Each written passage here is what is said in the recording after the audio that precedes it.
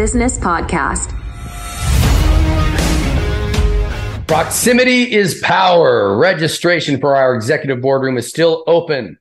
To learn more, click the link in the description of this episode. All right, here we are with the Game of Business podcast, and today I'm joined by Jason Mitchell. Now, Jason is the number one real estate has a number one real estate team doing $4.5 billion in transactions annually. We're going to get into some of that and how he got into that. Been in the industry for about 20 years, I think he said, and he's been with his own place since 2006, which I want to ask you a question on that because that shortly after you started business became a scary time. So I'm going to love hearing how you navigated those waters. But beyond that, he's got this, the book's called The 40-Day Blueprint for Selling Real Estate. Hope I got that right. So first of all, thank you for coming. And second of all, just as I'm thinking about this, you started your business in 2006, 2008-9 hits. You probably were, I don't know, my imagination is people in that market were ready to jump off buildings. So how did you handle that crisis? Well, it's funny because in 06, I'd sell somebody a home and I was a hero. And then in 08, all of a sudden I was their worst enemy, right? So, it's just one of those things. What I always say is this, is that I'm glad I went through what I went through during those times. And I'm glad I was also where I was in life at those times, meaning I was still in my 20s. I was single. I didn't have a family yet. Because I think that there's a lot of people that went through the Great Recession that had a lot more challenges than I did because they had a lot more responsibility in their life than I did. And so for me to navigate those waters, the only thing I could do was go to work every day and just bust my butt like I do every day. So there wasn't anything I did differently. It was just that the market wasn't where it needed to be. But I was very fortunate in the sense of I didn't have to go to bed at night and worry about, I have 3 kids, and I have 2 stepsons, and I have my daughter and my wife. And so that would weigh heavily on me. And so I had it pretty easy, all things considered, during that time. Okay. And so then how long did it take for you to weather that storm and start coming out the other side? Because, it feels like a lot of people in the real estate industry, they just do everything linearly. And you are obviously not a linear thinker. I mean, it's exponential for you. You're leveraging relationships and building trust with folks. So how did you go about, what was my question is, what was the moment, your aha moment that said, I don't have to go 1 + 1 + 1. I can go grow up like a hockey stick exponentially. I was just talking to Housing Wire about this yesterday. I come from Metro Detroit, and I was raised in South Detroit. And so there's a big company over there that you may have heard of called Rocket. And Rocket at the time was Quicken Loans. And 2010, 8 and 9 were just, you couldn't sell anything, right? It was just over with. I mean, right. You could not even sell anything. Nobody could buy anything because no one could get money. In 2010, it was still really hard, but it started to loosen up a little bit. In 11, it loosened up more than 10. In 12, things seemed to slowly get back on track. So 10 and 11, I got back into real estate. I was in finance for 2 years, which was a great experience. And then, my first year back into real estate, and I say this a lot when I'm on stage, was my first year back in real estate, I did $7 million in sales. And so that's 2010. So that's 13 years ago. I did 7 million. This year we'll do 5 billion. And so when you think about that trajectory over 13 years, how, why, what, how did that happen? Because it is rare what we've done. But it's rare how we did it is the story. The story goes, in 2011, I got asked by a gentleman, 2011, 2012, his name was Sam Vita, who is the founder of what was at the time called In-House Realty. And that was a sister company of Quicken Loans where they were sending referrals to their clients to work in the field. And I have deep ties. I'm from Detroit. A lot of my friends got their start at Quicken and worked their way up. To this day, a lot of the high-level executives are good friends of mine. And I've met a lot of great people because of how long we've been partners. But long story short, they started sending me some referrals. I started closing them. And what I noticed was early on that as long as I do a really good job, they'll probably send me more business, and they did. And then it led to, okay, I can handle more business if I bring on a buyer's assistant. So I brought on my first hire, who's still with me to this day. Her name's Claire, and she did a great job. So then it was, all right, let's continue to grow. As we grew, what I started to realize and understand was the face of real estate was changing, because what used to be where consumers would come to me and I would connect them with a lender, or I would get them set up on a home search. See, when I got in the business in 2002, Zillow didn't exist, Realtor.com didn't exist, Zip Realty didn't exist yet, which was I remember you could not find real estate. It had the MLS search, and you had to be a real estate agent to see that. So we couldn't see the properties.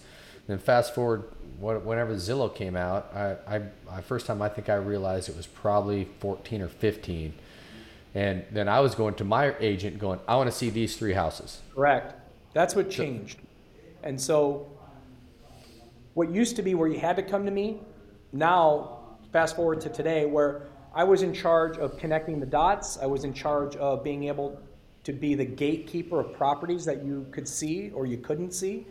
Everything today changed to where today a great real estate agent is a great facilitator and a great negotiator, because clients find their own homes these days. I don't care what anybody says. Very rarely do they find private listings that you have procured, and so it's rare. But what happened was I started to see that real estate was being owned B2B, in the sense of big organizations are owning the consumers up front, and they want to partner with people to service their clients so they have a great experience, because in the reality of things, their brand's behind that experience. And so it started then. And what I realized was, if I could do a great job at servicing this client, maybe they'll let me expand, maybe I can open more markets, and that's exactly what happened. And then it went from that relationship into other relationships, and then it went to building our entire business model around servicing groups and organizations. This year we'll distribute about 75,000 referrals to about 500 agents right now. We'll grow that. But that means that if you're an agent at our organization, we operate in 34 states, over 100 MSAs, that you get an incredible opportunity to grow your real estate business without having to worry about having an ad spend. When is my phone going to ring again? As long as you're doing a good job, you're going to get more and more referrals sent to you.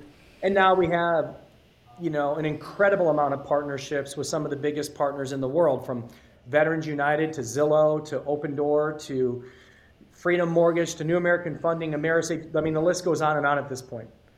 So now what we have to do is we have to manage those accounts and relationships, open up new markets, and bring on new partnerships. And our model works quite well, because the whole foundation of what we built is around servicing these groups. But I bet the house on that years ago. I built all our tech stack on that, and everything that we did on saying, the face of real estate is going to change. And if you don't partner with these groups, ultimately it's going to get harder for you to get to the consumer. And today, when you think about it, like take Zillow Flex. You used to be able to buy Zillow leads in majority of markets across the country 2 years ago. Now you can't even buy a lead from Zillow. Now you can't buy a lead from Realtor.com. And now you can't buy a lead from, a lot of these places that, you could buy a real estate lead to help supplement your business and build your business. They don't exist anymore, because they now want a referral model where you're accountable to them and they're not beholden to you because you're paying money to buy their leads. The whole face is shifted. So, we got a hell of a runway ahead of us. That's why I think we can have explosive growth over the next 3 to 4 years, 3 to 5 years. I think we can go from 5 billion to 15 billion in the next 5 years. Wow, and because we're a unicorn in terms of one brokerage, single platform, working with all these groups under one set of SOPs and our accountabilities of what we expect from our agents. It's a really, really cool model. Yeah, it sounds like it. And what I'm impressed by, Jason, is that you saw this trend in the marketplace and you're an early adopter, right? And you saw it coming. And as I'm listening to your story, I'm thinking, what's out there right now? It's AI. I don't know where the big move's going to be, but there are going to be some people, they're already making money off of it. But there's going to be somebody like you that's going to grow a multi-billion-dollar business on the back of AI. And I'm not talking about the people that made the platform, but the people out there that are in business that can leverage that, right?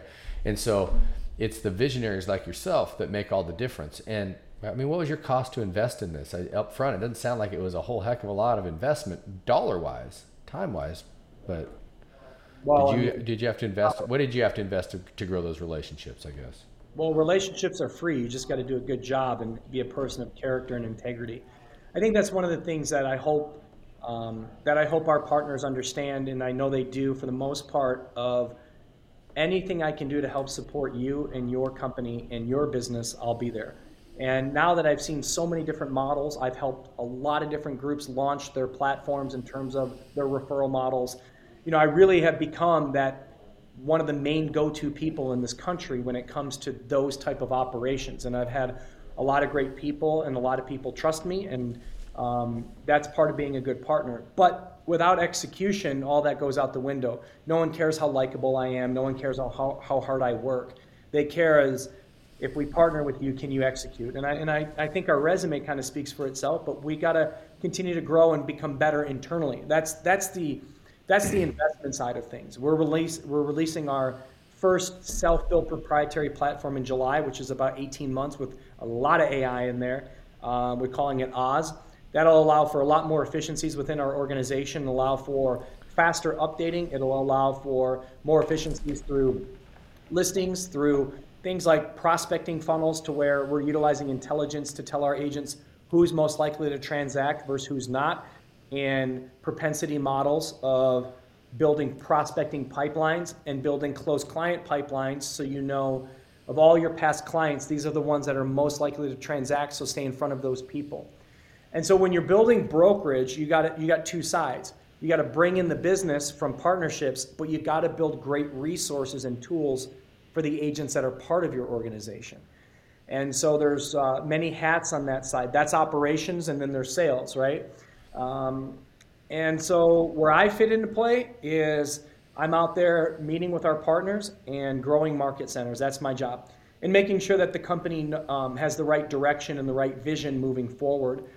And over time, culture builds within your operations team to where, our average person in ops has been with me over 5 years. And 5 years ago, we were doing, 5 years ago is 18. I think we did 300 million in 2018. And now we're doing 5 billion. So explosive growth, but so many of our internal team members have been there from really day one. So they know what they need to do. Everybody understands what their goals and objectives are here. And everyone comes to work in my office every day, and they work together to build whatever's on their plate, and knowing their objectives. No one oversteps their boundaries. Everyone stays in their lane at this point. And that's growing pains of business, because it's hard in the beginning. It's hard to build culture. It's hard to get people to see your vision. It takes years to build a great team. But those that stay the course, and those that understand that you're going to roll with the people that buy into what you're doing, they're the ones that really, are the ones that are building it. For me at this point, I'm not the one building it every day, right? I'm the ones giving directives every day and making sure that projects and tasks are getting complete, but I'm not the one in the weeds anymore. Yeah, no, you've given me I could take this conversation in about 7 different directions off what you just said. But I'm going to focus on the culture piece, because you said your culture is building, and it takes a while to build the culture, and it does. I had a manufacturing business, and I realized that I had a culture issue, and I figured out how to break it down, analyze people against our core values, and I moved the people that didn't fit out of the company. And what I realized was, if the culture's right and the people are a cultural fit, we can train them up to do their task. But if they're not a good cultural fit, then the company's going off in all these different directions. And so I even had this one guy who was just an amazing, we made stainless steel restaurant kitchen equipment. We had one guy who could build 2 tables in the amount of time it took the other top fabricators to build one. And then you go, great, he looked great on paper. But then I find out later that he's running around telling everybody else what a piece of shit they are because he can build 2 in the amount of time. And so their morale goes down. Their output goes down because they're feeling this dark cloud and shadow. When I removed that guy because I realized it wasn't a fit. So think about this. You're going to take, not that Kobe was a bad, Westbrook. You're going to take Westbrook off your team. The team can get better. Not because he's a crappy player, but he's not Kyrie. They're not a good cultural fit, right?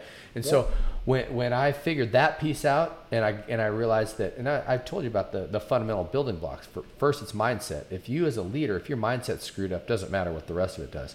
The next part is leadership, because you've got to be able to lead yourself before you can lead others. And then it's culture. I haven't talked about selling anything yet. Now, obviously, in a startup, we got to work on sales.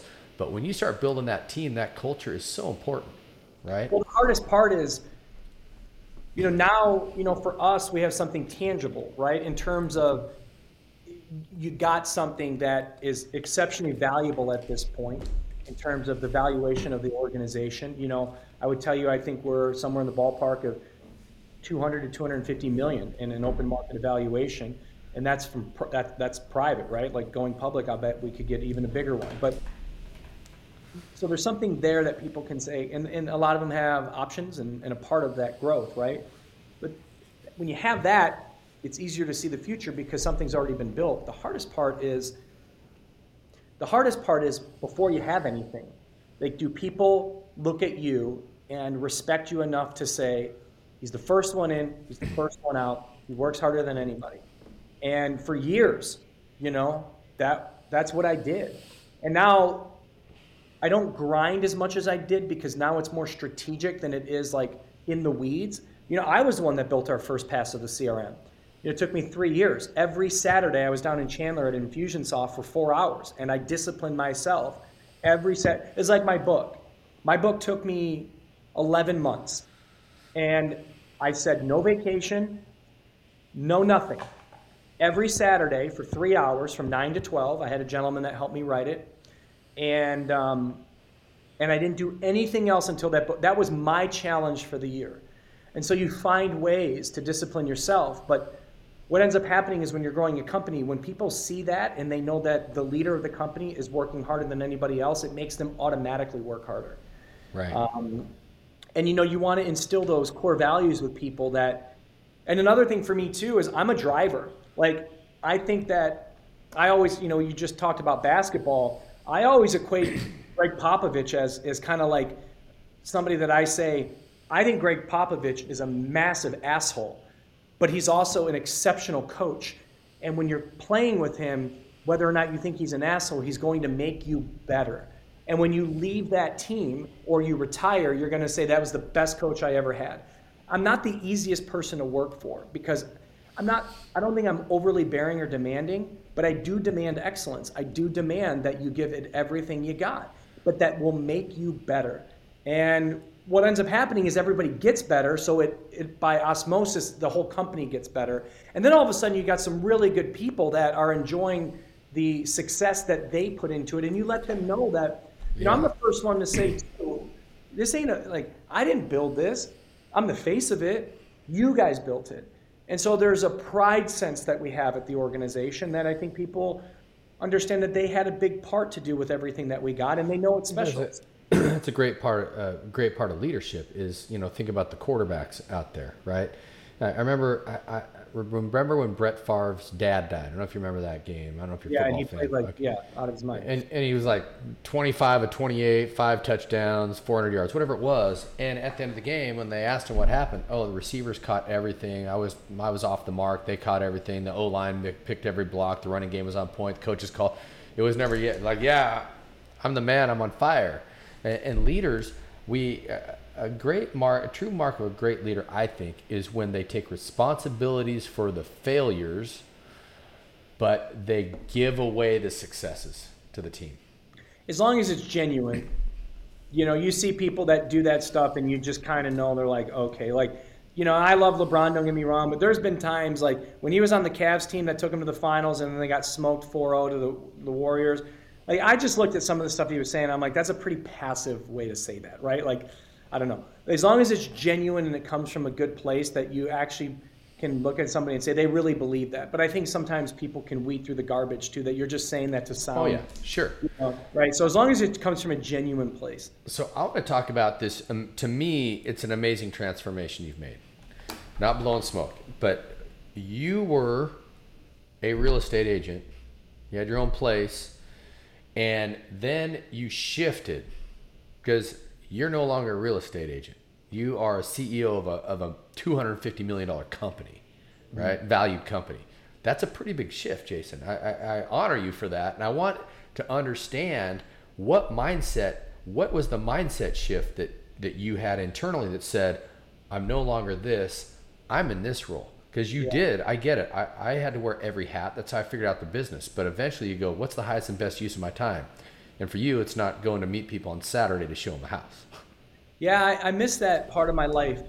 It was fun. I really enjoyed selling, and I was good at it. You know, I was the number one agent in Arizona for years, and I really enjoyed being in the field. But what I realized was, even though I was making a great living, I wanted to build something that I could have value and that I could have legacy. And I knew that while I was still in production and building the team, that there was something that I think we could really do here, because we were ahead of everybody in terms of being a pioneer as a brokerage that ran the model that we ran.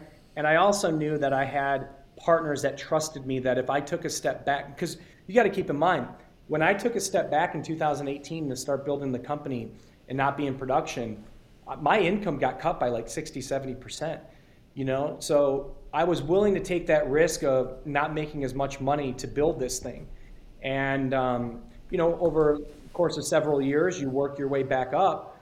But had it not worked, you know, I would have just went back to selling houses.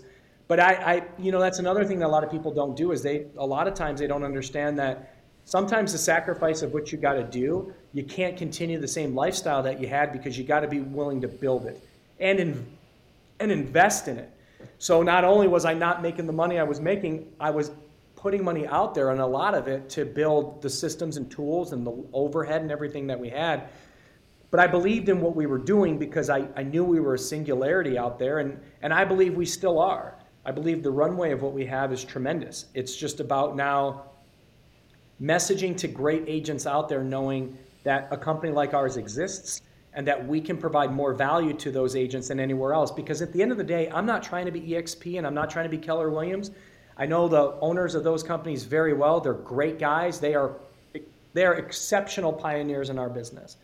But I use them as an example because they have tens of thousands of agents. I don't want tens of thousands of agents. We don't need tens of thousands of agents. We want an army of agents in every metro area in this country that do more deals per agent than any brokerage in that area. That's all I care about. And so what does that look like? I don't know, probably 2,000 agents at max throughout the country in the different markets that we're in, somewhere around there. And from that, we create, you know, somewhere around, give or take, I'd say 35,000 transactions a year, 40,000 transactions a year, give or take, which leads to somewhere in the ballpark of 110 to 130 million in EBITDA.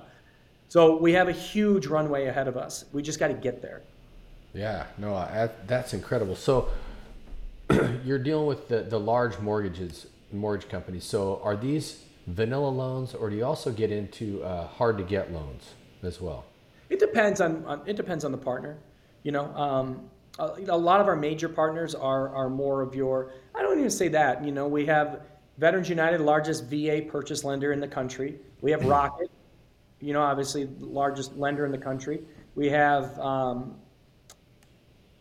Freedom Mortgage, huge servicer. We have Amerisave, like I said, all these companies. We have Zillow.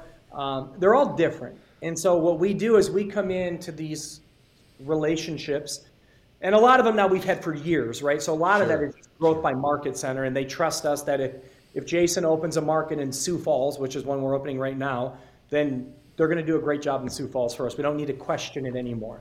So the measurements have gone away in a sense because there's so much trust there with a lot of partnerships. The newer partnerships that we have, we build customized campaigns and solutions for them to where everything we do is tailored around how they operate internally, so we can deliver reporting, visibility, and accountability back to them. It really depends on the partnership and the type of industry that partner's in. You know, we do a lot of relo, for example. Relo's different than lending. We have deals with multifamily groups where when their tenant moves out, that we service their tenant and give them rewards when they purchase a home.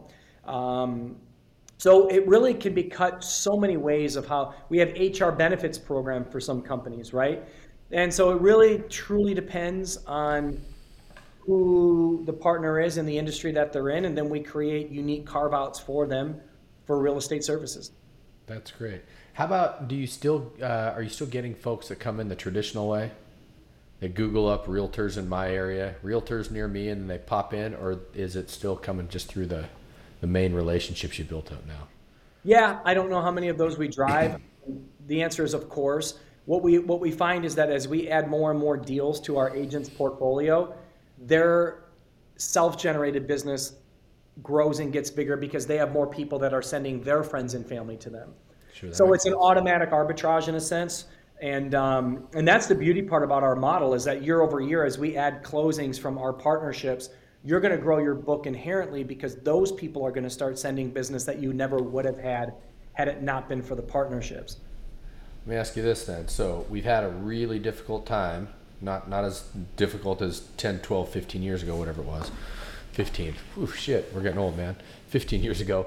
But the last year's been difficult for you guys. And yet I'm hearing, we'll do $5 billion this year.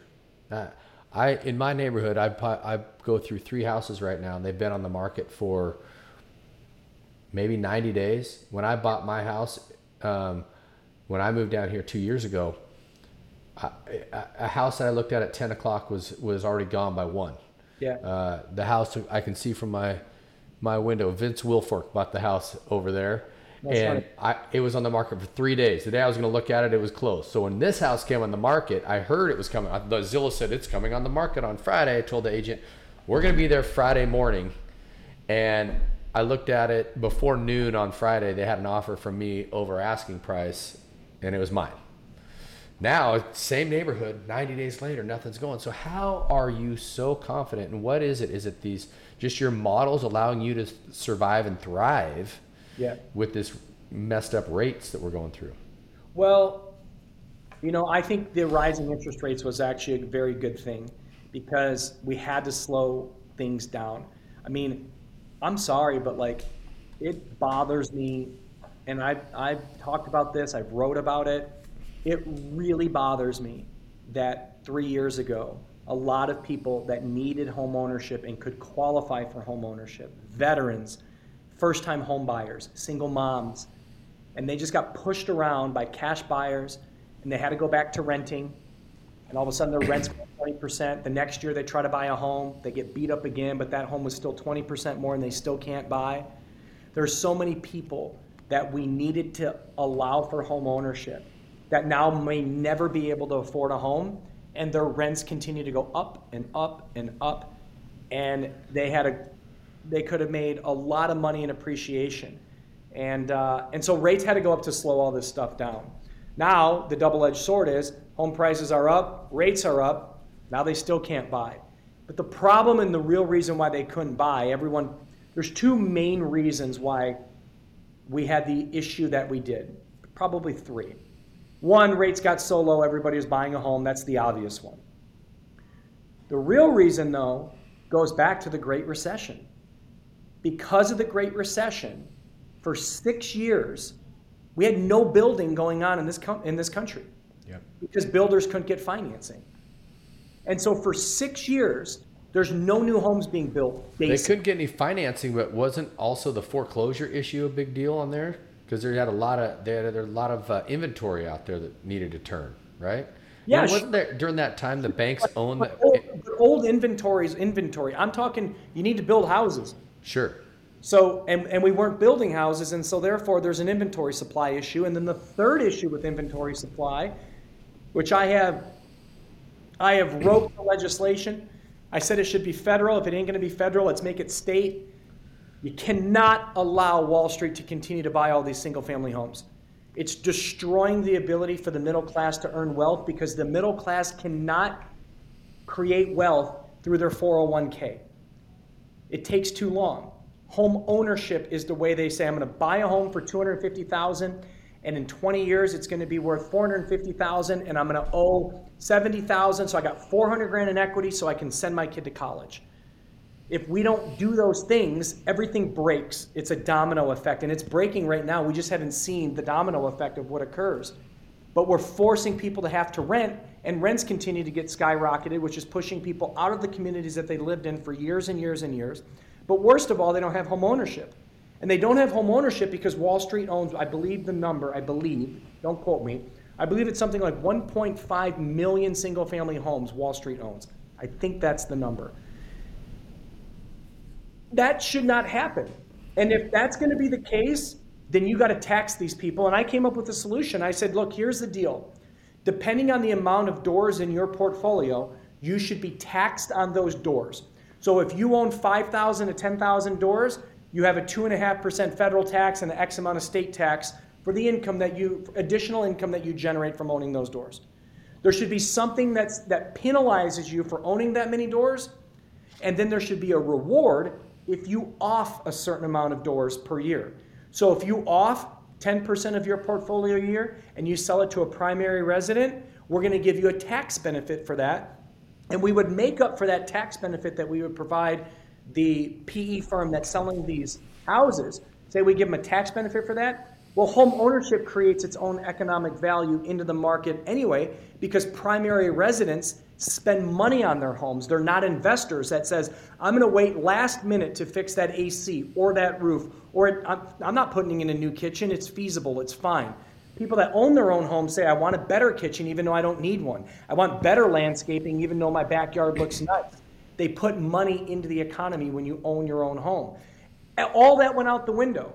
And it's bullshit because, number one, these people need home ownership to create wealth, but we need more primary residents as homeowners because they put more money into the economy. And yet we have all these PE firms and Wall Street owning all these single-family homes, and all they're interested in is the cap rate. They could care less about doing new landscaping. They're going to wait last minute to rip out that carpet, you know? Sure. And their buy box is exactly what the average American is. 3 to 4 bedrooms, 1,500 to 2,000 square feet, 5,000 square foot lot, easy maintenance. That's the homes we want to buy. And so the inventory they're buying is taking away from the middle class that buys those type of homes. And there's nothing that's been done for it. Nothing. There's not been any legislation that restricts Wall Street from buying single family homes. Hell, I see cities making more advancements when it comes to the ARB&B and VRBO legislations that they're coming out with than any state governments or any federal governments just saying, hey, you're not allowed to own 100,000 houses. It's not fair to Americans that you do that. It'll be interesting to see if they actually do anything. I had a friend, we were down in the Gold Coast of Australia a few years ago, and he ended up buying, I want to say it's the 17th floor of this, half of the 17th floor of this high rise so he could have a apartment that overlooked the ocean. Beautiful place, right? And they were still building it out. He said he wouldn't get it for 18 months, but he had to put the money down and whatnot. But what they said in Australia, if I get this right, was you could buy new property in Australia, but you couldn't buy existing property unless you were a national. Interesting. So it kept, like what was happening in Australia was the Chinese were coming up there and buying everything, running everybody's property values up, and so now but they couldn't get into home ownership. So they said, okay, now you can just buy the new building spaces, but as soon as you sell it, you're gonna have to sell it to an Australian, which now puts a cap on their upside. Yeah, but that's exactly what they did in Vancouver, because Chinese they were buying all of Vancouver, and they said now if you're a foreign national, it's an extra 25%, or it wasn't necessarily an extra 25% of the purchase price. There was a tax ramification of around 25 to 30%. I forgot exactly how it worked out, and guess what? It slowed things down. But it needed to be slowed down so the people that lived there could actually own a home. And guess what? I'd rather own a home and only make 3 to 4% appreciation year over year, but at least I can take that over a course of 15 to 20 years than to never have home ownership in the first place. Because the other side of that too is you're automatically paying down your principal a month. It's forced savings, right? And even if appreciation isn't 10% a year, 20% per year, good. So we needed to slow it down. But there were a lot of other things that we could have been doing that really frustrate me. And I think it goes back to basic politics. When you got the richest groups in the world, BlackRock and Blackstone and all these groups that have unlimited money, guess what? They're making sure you don't pass legislation on stuff. Oh, that's exactly right. That's where my mind goes. It's the swamp. It's both sides. It really is. I get so I don't even watch the news anymore. It's just so frustrating because they're all, in my world, I see them. They're all pandering to the people that pay them, the special interests, and they don't look out for the people anymore. And so we're all sitting here just scrabbling over whatever falls off the table, and it's just not fair for the most. The game is rigged. It's always been rigged against people, but it's now even more so. It's not just a few wealthy families doing it, it's wealthy corporations that are doing it. That's sad. And then you got China coming up, for example, buying up all the farmland and whatnot too. That just, there's a lot of problems in your industry. But before we get into that anymore, I want to go back to your business because you had the 2 millimeter shift in mindset that made all of the difference. The 2 millimeter millimeter shift that went from being in this red ocean space where everybody's fighting over the same prospects, the same clients. You have a website, you got a sign, blah, blah, blah. And now you're in this blue ocean space and you were first to market, it sounds like, or at least an early adopter to it.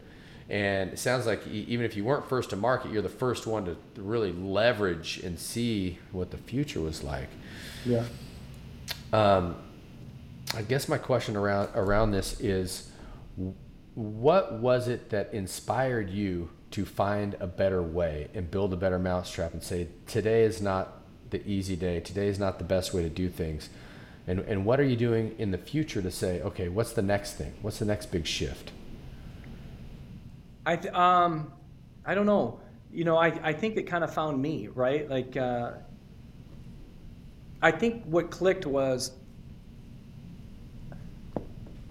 if I have partners that send us business because they like doing business with me, I never have to find deals ever again. And now if I can create this organization to where, all our company is a company based around leverage. How do we leverage relationships to drive more business into the door? So we're the ultimate leverage play. And as a real estate professional, what you always try to find is, like when I was in the field, for example, my best year I did like 160 million in personal production, which is a big number. But I didn't do that on my own. I had an assistant in the office. I had showing agents. So I had to use human leverage in order for me to do the business that I was doing. Right. All this play is creating leverage within referrals and consumers so other people can build and have a better lifestyle for themselves, while us being the benefactor from a corporate perspective of ensuring that we have great relationships and that we can still drive business from these relationships. So it's all total leverage. It wasn't that I didn't come up with this idea. I was a benefactor of the model that said, I wonder if I build this, can we create more leverage with it? And it worked. And then, I go back to Rocket in a sense. I got really lucky that was my first partner. Because if you put them on your resume, people trust you, right? They say, right, shit, if you can do it for them, and then you get other major groups, like Veterans United's a massive partner, and you get them on your resume. And then you get these, like all of a sudden the resume builds. But I got really, that would be like saying, like, take Tim Grover, right? Like, dude, I like Tim. I've spoken with Tim a lot of times. He's a very powerful guy. But if you didn't have Michael Jordan on your resume, you don't get Kobe Bryant. Okay? So, like, right? That's, yeah. Isn't the movie Air? Like, if Nike doesn't get Michael, Nike isn't Nike. So sometimes you get lucky with who you get first. And I just got really lucky. But I saw as they were building this engine that they needed more support. And then I thought, what other groups may need this out there? We helped launch a lot of networks. We helped Open Door with their network, Zillow with their network, AmeriSave, New American. I'm going to stop you for a second because you triggered me on something. So you got lucky. But you know who else gets lucky in America? Everybody.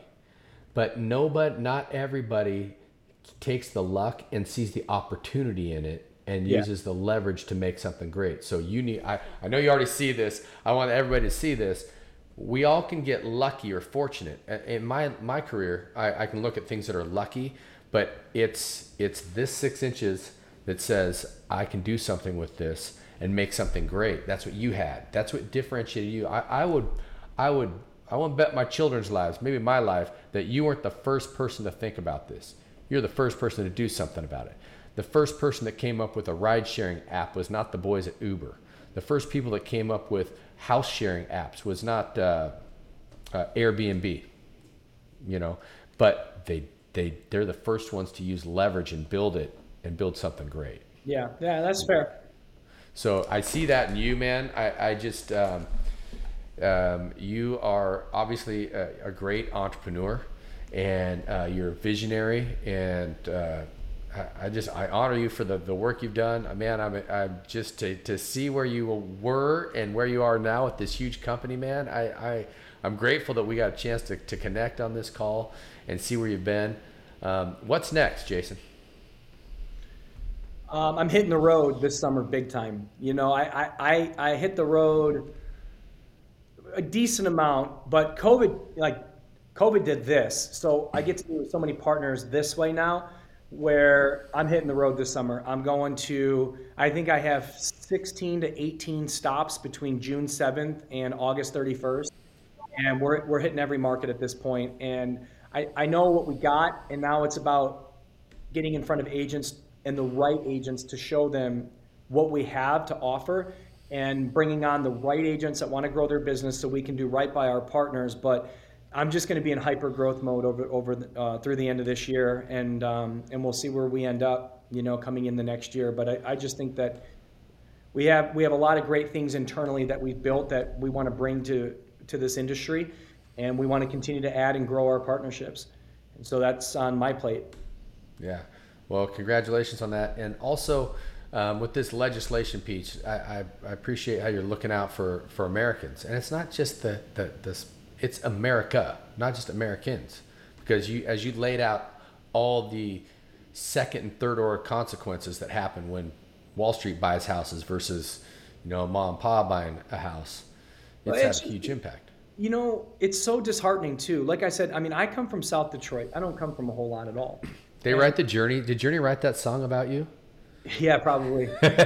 Born and raised in South Detroit. But the reality is that when you talk about the inability for people to buy homes, and the inability that people that want to buy homes or could buy homes, and they just unfortunately aren't able to. Look what redlining did to neighborhoods like I grew up in.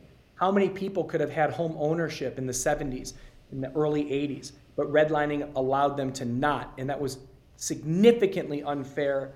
And that's why you see still to this day so many people in that position in low-income neighborhoods, and the majority of it was racially driven, and it really set people back for generations because they couldn't have home ownership.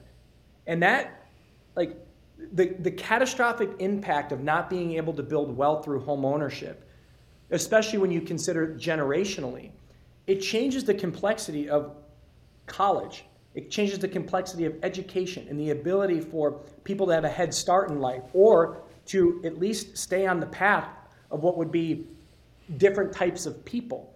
And it set people back so far. And I look at what happened over these past 3 years, and I believe it set people back tremendously because home prices have gone up so much over the past 3 years. And now with rates up, when you don't allow people to have home ownership because you don't have the right rules and legislation in place, they're screwed. But now they're forced to rent, and now you're increasing. These same people that outbid you on your home are now becoming your landlord who's raising your rents because they own the monopoly of the homes that are for rent. It's an unfair game. So you bid against me, you win. Now I have to rent from you, and you're going to raise my rents because you own 50% of the homes in the surrounding area that are the ones that I can afford. Right. That is an unfair game. And nothing's been done about it. And we could do something about it to this day. We could implement We could definitely pass legislation that starts new rules and new tax laws against those that own a certain surplus of homes. And no one does anything, like I said, because the richest of the richest have these houses. And so they just keep feeding the machine of look the other way, look the other way, look the other way. Right. It pisses me off. Like, it bothers me that people that should have a home don't. Jace, where can people reach out to meet your team, and if they want to do business with you and that sort of thing? Yeah, I mean, social media is great. It's Jason Mitchell _JMG. And then, our website, thejasonmitchellgroup.com. And then any agents that, like our model, it's joinjmg.com. But those are probably the best ways. Great. Hey, man, I appreciate your time. It was great getting to know you a little bit more. And if I can do anything to serve you, if you ever need somebody to toss around business ideas or vet something with, I'm sure you got a huge circle, but I just want to throw it out there. I'm here to support you any way you need me. And man, I just really appreciate your time. And I just, I find your story, it's American dream, man. You're living it. And it was great getting to know you a little bit. Thanks, JP. Really appreciate it. All right. Take care, buddy. Hey, Game of Business family. If you enjoyed or received value out of this episode, please share it. Send it to a friend. See, we don't pay for advertising on this podcast and are strictly word of mouth, and I would love the help to add value to as many business people as I can. Thanks a lot.